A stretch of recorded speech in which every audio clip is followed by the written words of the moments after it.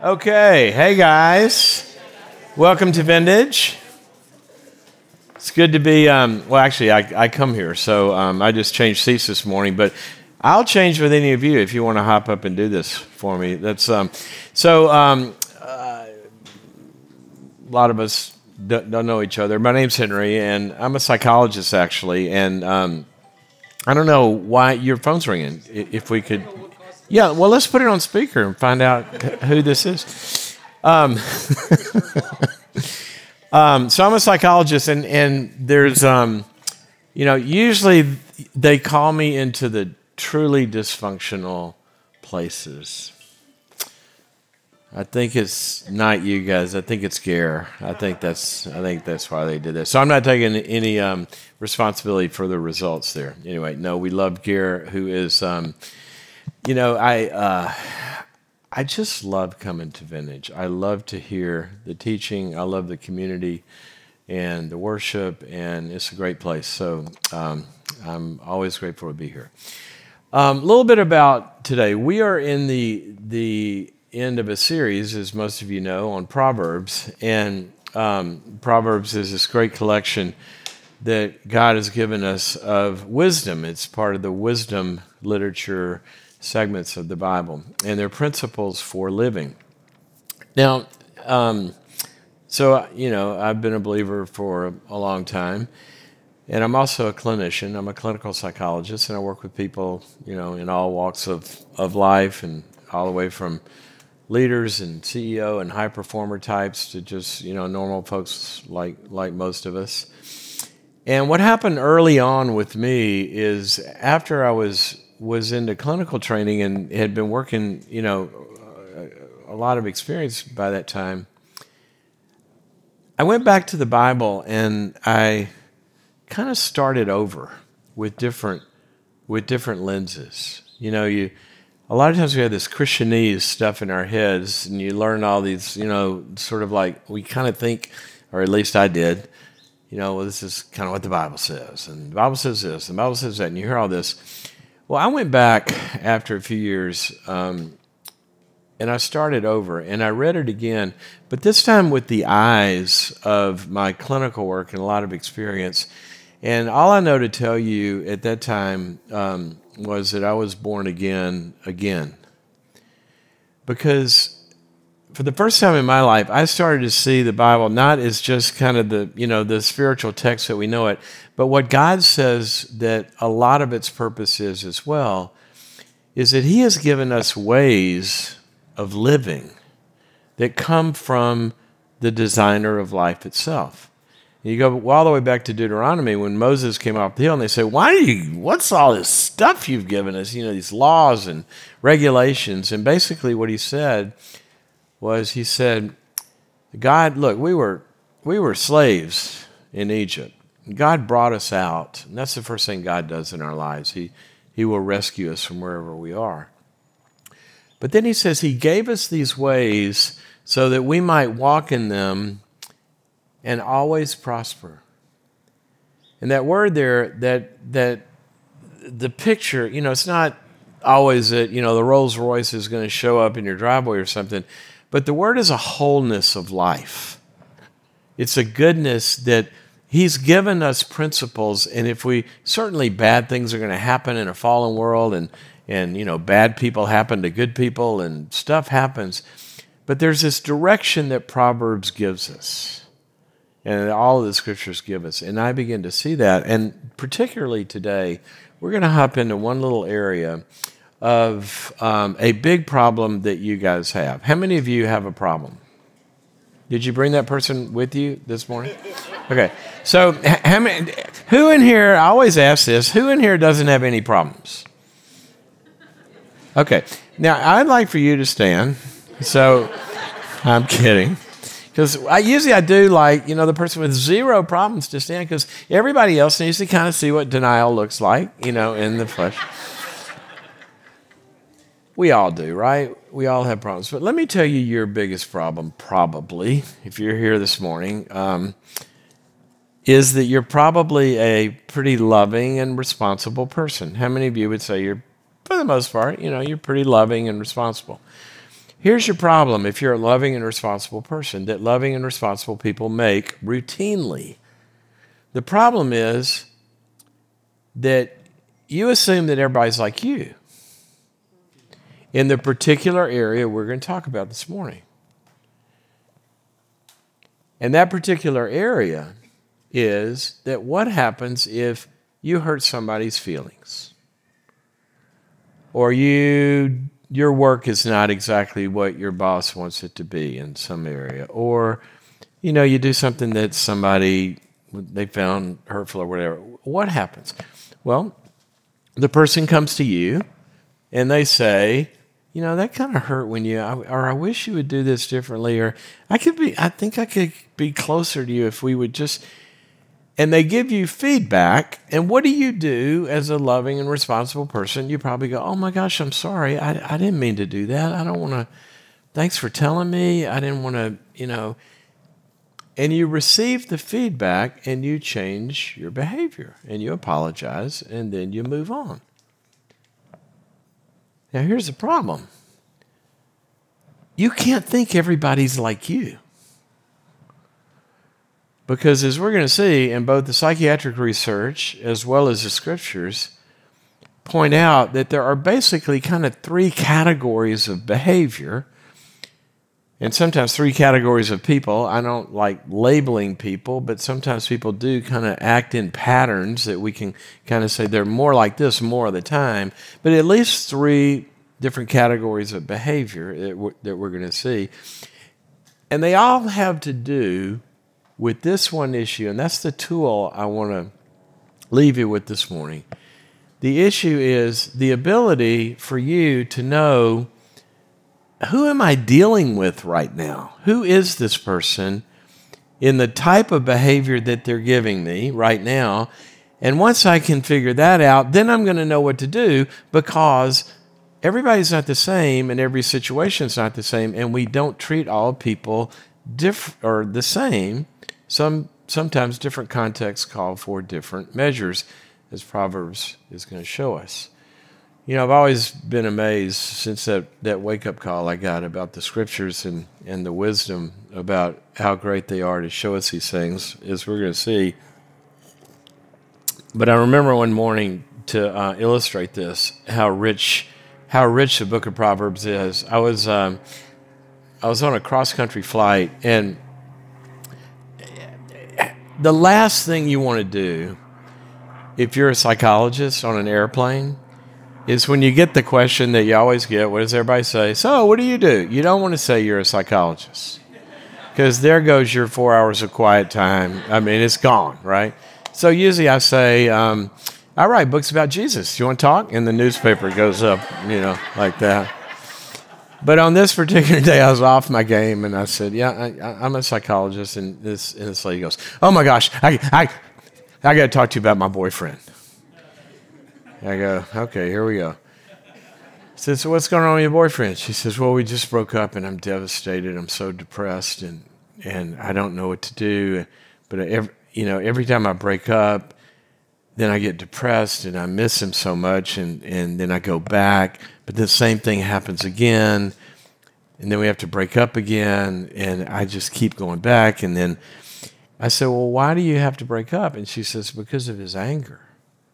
She says, he just gets so angry. I just can't.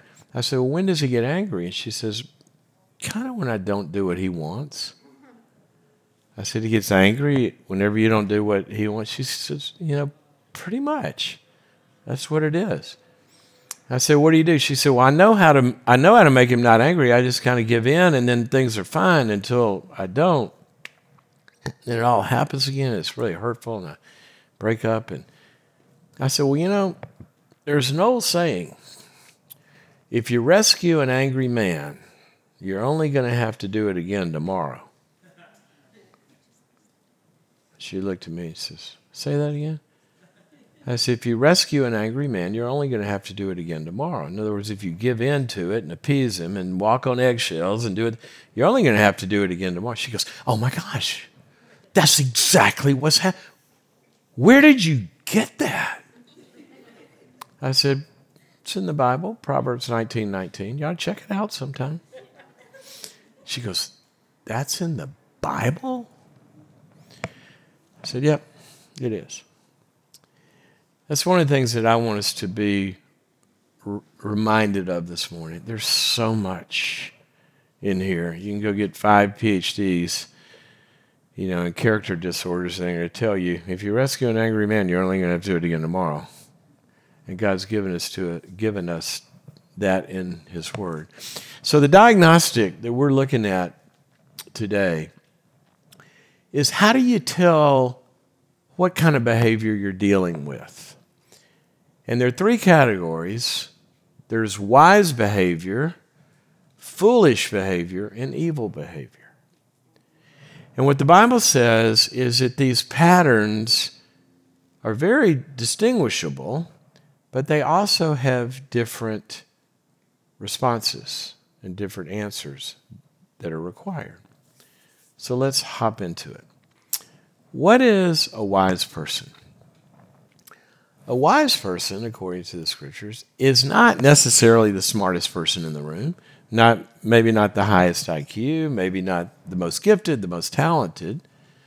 A wise person, according to Proverbs and other places we see in the Scriptures, is defined by this: when the light shows up, when the truth shows up, the wise person listens, receives it, and here's the kicker: they adjust themselves or their behavior to the light. So if we're walking along, you step on my toe, I say, gosh, that hurt, can you walk a little? You go, oh, I'm sorry, I didn't mean to do that, I don't want to do that. Yeah, let me walk a little. And see, when we get feedback that's good feedback, okay, the wise person listens to feedback, takes it, owns their behavior, corrects themselves, and here's what Proverbs says happens. It says, correct a wise person, and they will get wiser still, they will get better still, and they will love you for it. Correct a wise person, and they will love you for it. You hear this from people with good hearts all the time. You give them feedback, you say, thank you for telling me that. I really didn't see that I do that. I'm sorry. Really appreciate that you. See, that's what wisdom does. And then people grow. I remember I was doing I did a retreat with a bunch of pastors one time, sort of these, kind of like, big name types that have these big movements and stuff. And it's hard for them a lot of times to find a safe place where they can process life, and so they'll, create one because everybody's kind of looking to them all the time and stuff like that. And so we did this little retreat. There were about 7 or 8 of them. And they invited this one younger pastor that was starting some things that they wanted to build into, kind of mentor him. And so we were all there, and the first night, I sat down and I said, well, why don't we start with everybody just kind of share a little bit about where you are and what's going on with you and why you wanted to come. And the first guy goes, well, I wanted to come because I'm really in a pretty tough time. He said, my wife hasn't spoken to me for 6 months. And we all kind of leaned in and said, man, that's brutal. And he told us a little bit more about it. Second one said, well, I'm in a pretty tough time also. The guy I started the church with just picked up and moved down the street and took half the church with him and started another church. And we're right in the middle of a building campaign. And I really feel betrayed, and he, split the church. And the next one talked about that he was struggling in a particular kind of pattern of behavior that he needed to stop. And another one said he had, whatever the issue was. So we get down to the young guy, and I said, so why are you here? What do you hope to get out of the next couple of days? He said, man, I'm done. I can go home. I'm done. I said, what are you talking about? He said, I got it. I got what I need. I feel way better. I said, why? He said, these are all my heroes, and I found out they're as screwed up as I am. I feel so good right now. But here's what happened. The next day, he starts to tell his story, and one of the older, experienced guys looks him in the eye, and he says, "Do you want a little feedback? You mind if I give you a little feedback about that?" And you could tell it wasn't going to be, you're awesome, you get a trophy. And I'll never forget this. I don't know why it stuck in my head, but this young guy, when that guy said, "Do you want a little feedback on that?" A little critical eye, this young guy, it was like a reflex. He leans and he goes, "Yeah, man, give me a gift." That's what we're talking about. A non-defensive openness and a desire, like David says in Psalm 139, "God, search me and know me. See if there's any hurtful way in me, and lead me in the way of the everlasting." That's a wise person. So what does it look like? Well, they love it. Thank you. Correct a wise person, they'll love you for it. They're grateful. Thank you for telling me that. That'll help me be better. They adjust their behavior when they get good feedback. They own the behavior. They change. They also have empathy for the consequences of what they're doing. Say, "I'm sorry I made you feel that way. Sorry I hurt you." Whatever it is, you can see the empathy and change. Now, not all feedback is useful. You guys know this, right? I remember right after Tori and I got married, we got back from the honeymoon and we're going out to dinner, and I learned something being married that women, I don't mean to be sexist, but at least I only had a sample of one right there I was looking at. They actually put thought into what they're going to wear before they go out. No, I'm serious. They really think about it. Like when I was single, there's a pile of stuff. Yeah, I'll wear that. That's fine. But she's like, and so she comes in and she says, "What do you think about this dress?" And I said, "It's great." She goes, "I think it's kind of chilly tonight. I think it's a little too warm." I said, "Whatever." She goes back out. She comes saying, "What do you think about this one?" I said, "Oh, definitely, it's not too warm. It's light." She goes, "No, the color it's just not right with," and she disappears. She comes back. She goes, "What do you think about this?" I said, "The color is amazing. It's definitely not too heavy or light." She goes, "I think it's a little too formal for the," she disappears. She comes back. I said, "Stop. Why do you ask me?" She goes, "What are you talking about?" I said, "Why do you ask for my feedback if you're not going to do it?" She goes, "Just because I want your opinion doesn't mean I have to do it. It's called boundaries. You wrote the book."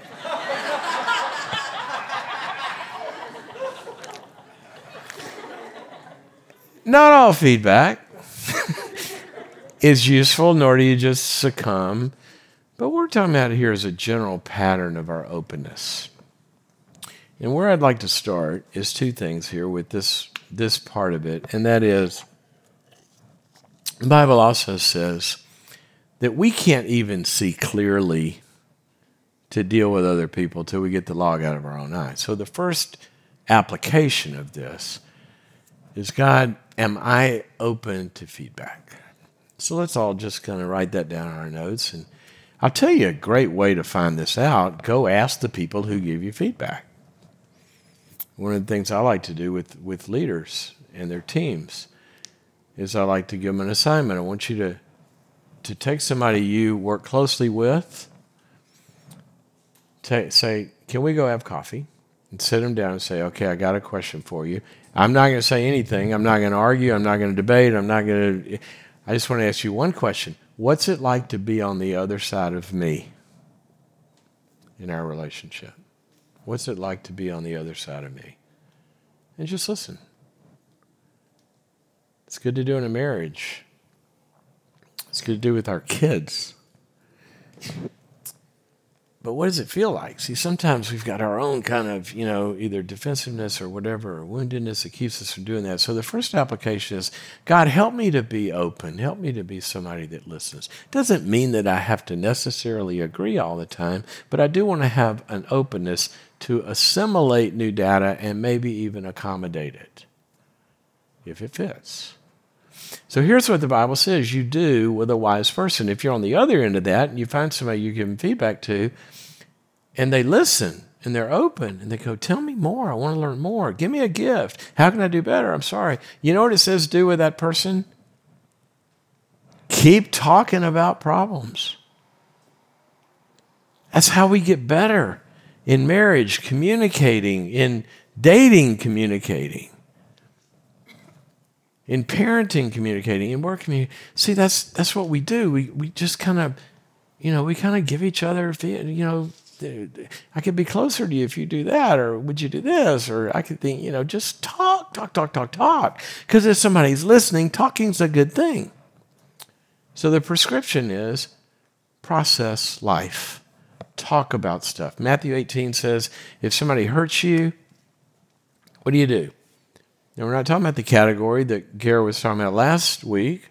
I think it was last week, about sometimes it's the best thing to overlook a little offense or to overlook an offense because we're after a bigger goal with that person. That's not the hill I want to die on. I'm after a bigger redemptive cause here. But sometimes there are patterns that do need to be addressed, and Scripture always helps us understand Scripture. So in Matthew 18, what does it say? It says, if somebody hurts you, sins against you, go to them in private and do exactly what we're talking about here. Give them that feedback. It says talk to them. And then it says, if they listen, there's your diagnostic. If they listen, then you've won them over and you move on. Now here's the great thing. In fact, if you're single, I tell single people all the time, I say, what are the flags to look for in a relationship? How do I know? Well, one of them is, what do they do with this? When you give them feedback, something didn't feel good. Do they listen? It's great. Jesus said, don't cast your pearls before swine. That's a pretty good swine test to have in your handbag. Say no to somebody and see if they like it. Or give them some feedback and see if they listen. Okay, so what do? We talk to people like this. It works. Now, we got a second category. It's called not wise, but foolish. So, what is a foolish, or let's kind of create a category here. Now, I'm not saying everybody's this and this and this. What I really believe is all of us have kind of segments of all three of these in us that can be activated at any point. Some of us get defensive at times. Some of us will listen at times. Sometimes we do get kind of, destructive fantasies when we're really hurt or whatever. But by and large, we want to end up in the listening category. But you got this second category that Proverbs refers to as a fool or a mocker. Now, this is the person, the wise person did what? Owned their behavior, listened, corrected, thanked you, they're grateful. Fool is exactly the opposite. Whereas a wise person, when the light comes to them, they adjust themselves to the light. The fool, when the light comes to them, or the truth comes to them, they don't adjust themselves, they turn down the lights. They adjust the light, meaning they're going to do something with the feedback to make it wrong. How do you do that? You minimize it. Well, I didn't really do that. That's not true. You invalidate it. You get defensive. Or you turn on the messenger. Give somebody, well, that's because you, and it's immediately, I like to say to people, I'm sorry, I thought we were talking about you. Would you like to change the topic to me and then we can get back to you? Because that defensiveness that immediately turns it back. So there's a lack of ownership. There's a lack of even openness. There's an immediate defensiveness like a trigger. Minimizing, gaslighting. You've heard the term gaslighting, for example.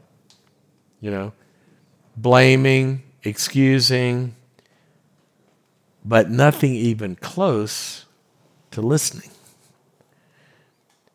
As the marriage researcher Gottman has shown, one of the 4 behaviors that predicts to a 93% accuracy, I think, they can listen to a couple talk. for 15 minutes, and within 15 minutes predict with a 92 or 3% accuracy whether or not that couple will be divorced in 7 years. And one of the behaviors is this one. 90-something percent accuracy. Researched over gazillions of cases over many decades. I mean, how do you make a marriage better if you can't talk? And if something's hurting, and somebody says that hurts, and immediately there's defensiveness, well, then you're stuck with the hurt, right? So here's the characteristics. Remember I said, correct a wise person and they'll be wiser still. Here's what Proverbs says. Rebuke a fool, correct a fool, and they will mock you for it.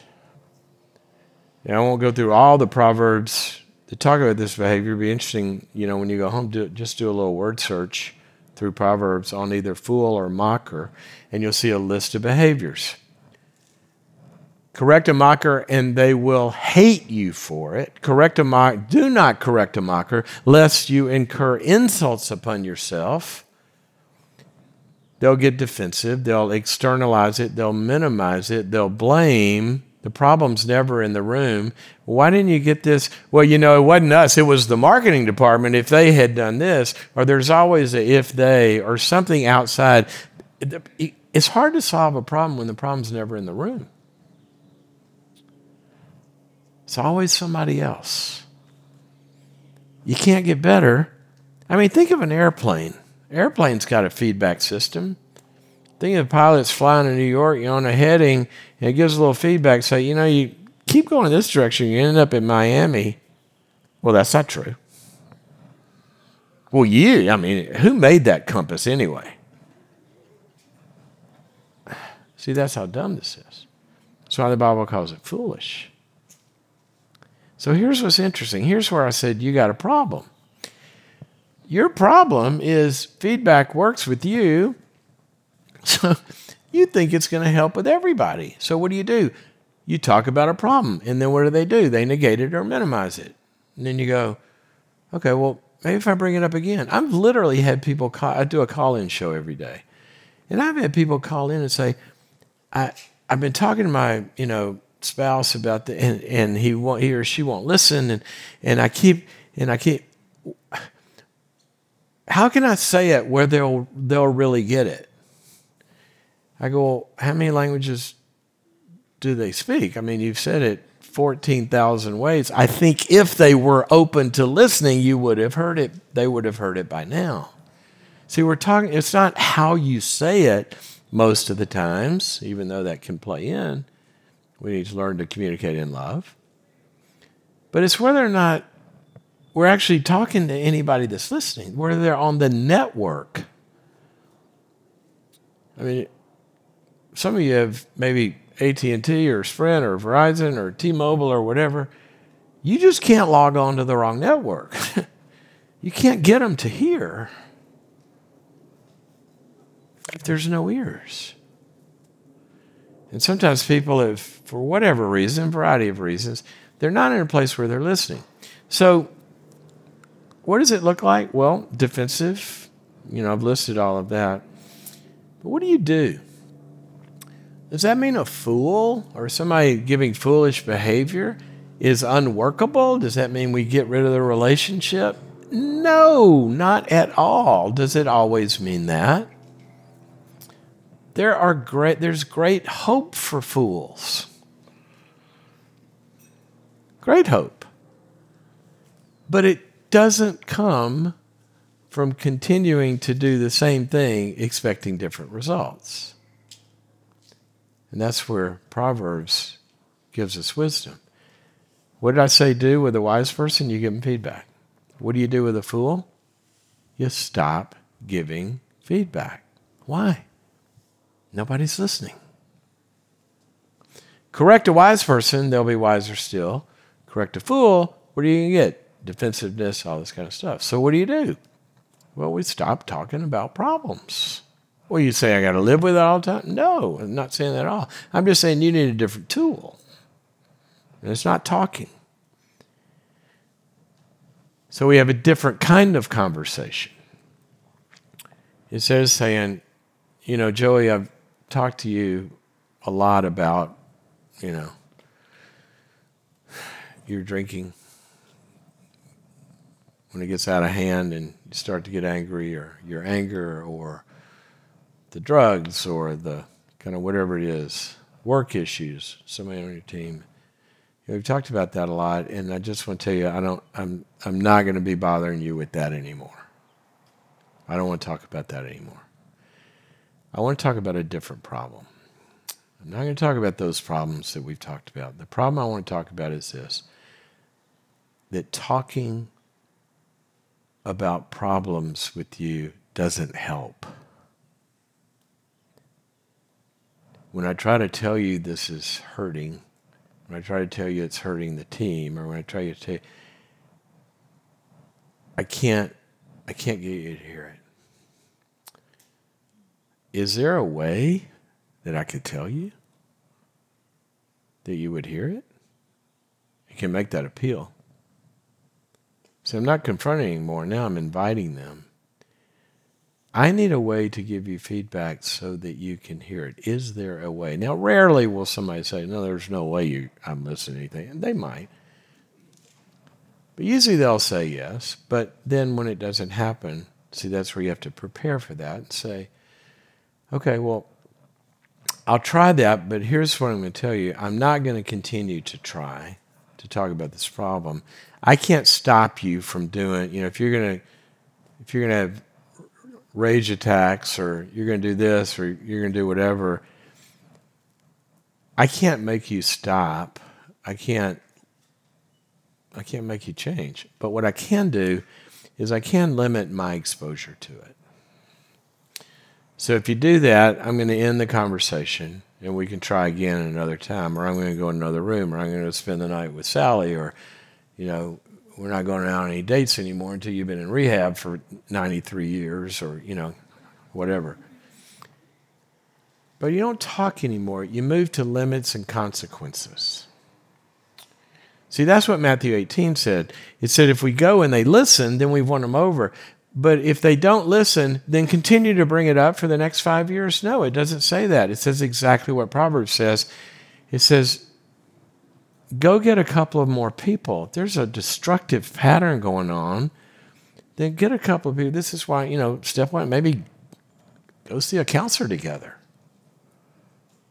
Or if it's work, other people experience that, a couple of you, go on the team, or get a manager or somebody and say, we've all had this experience. We want to talk to you about it because we can do better if we can. But you get a couple more. And then ultimately, what does it say? If they don't listen then maybe some situations you need an intervention. I've done 1 million interventions, and I've seen lives turn around. But sometimes they don't. Sometimes the person gets angry and walks out, and you say, you got a choice. You're not coming back home, but you can go to treatment, and we'll support you. And if you don't, then, you're on your own. I've seen them get angry and accuse everybody in the room and walk out.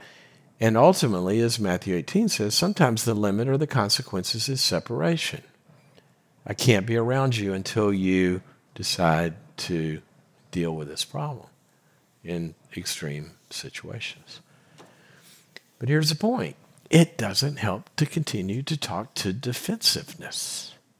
That's where we limit our exposure to the problem.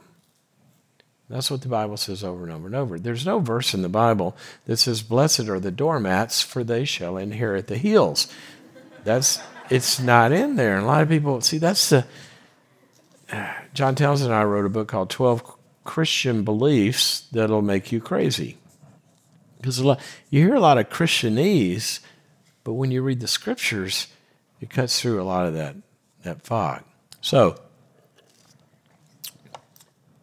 that's category 2. Now, here's one more thing about that. Remember I said you don't continue to talk about the problem. Sometimes foolish behavior. How many of you can admit to sometimes you get defensive? Anybody ever felt that? Okay.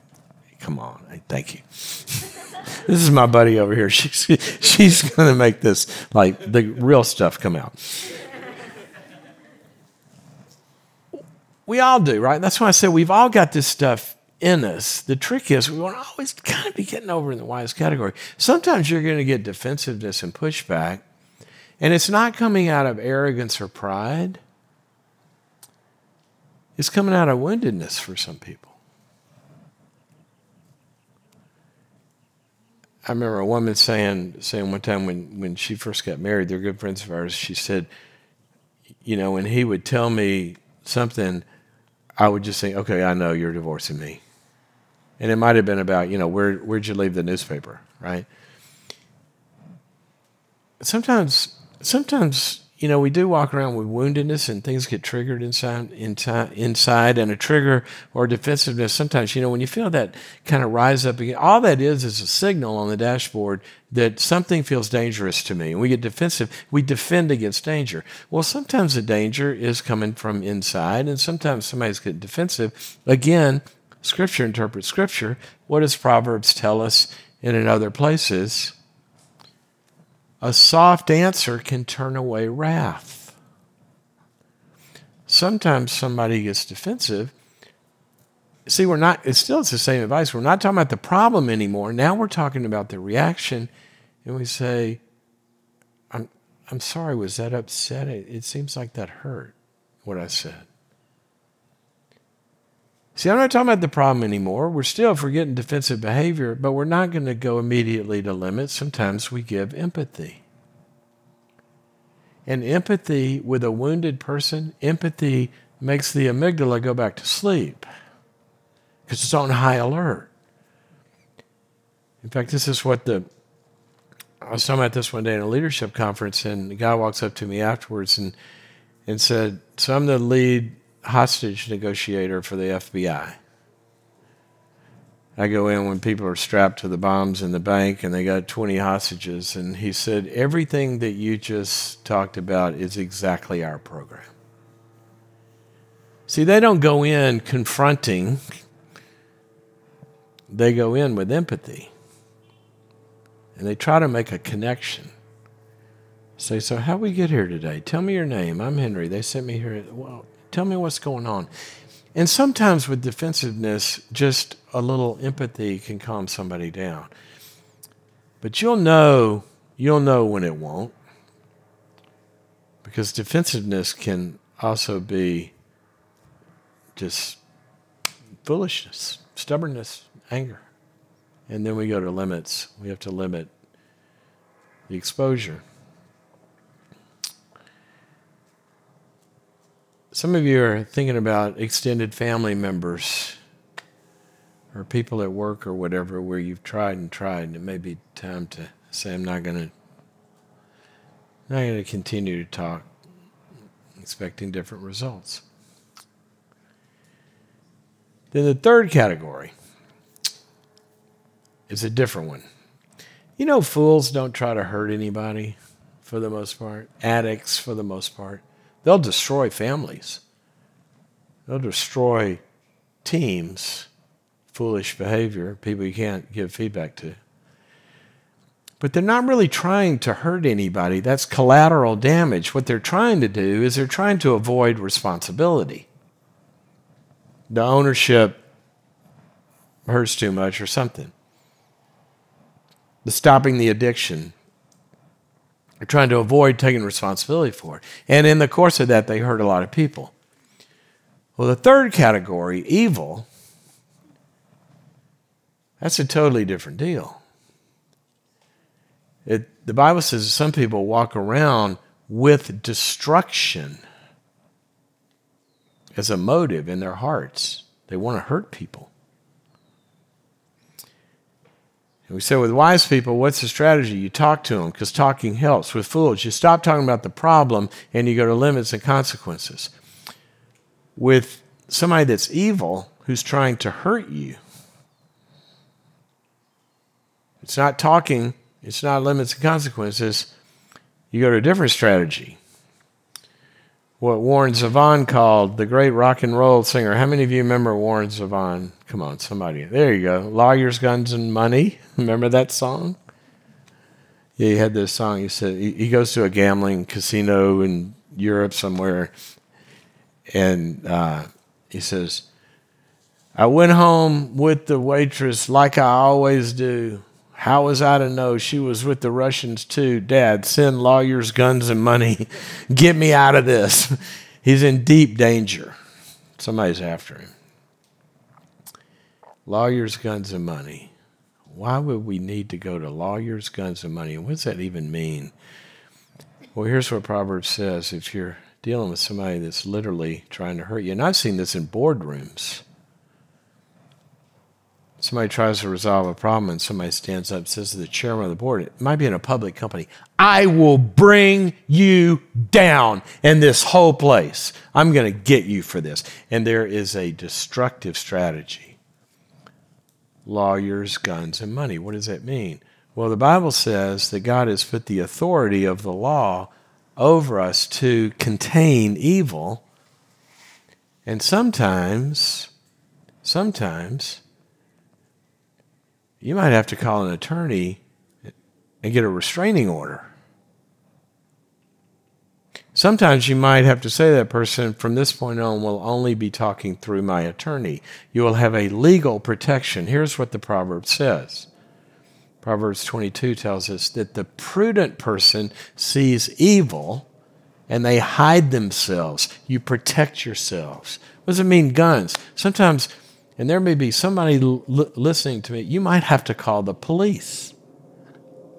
You might have to go to a shelter. You are in danger. And the last thing you want to do is try to have a conversation.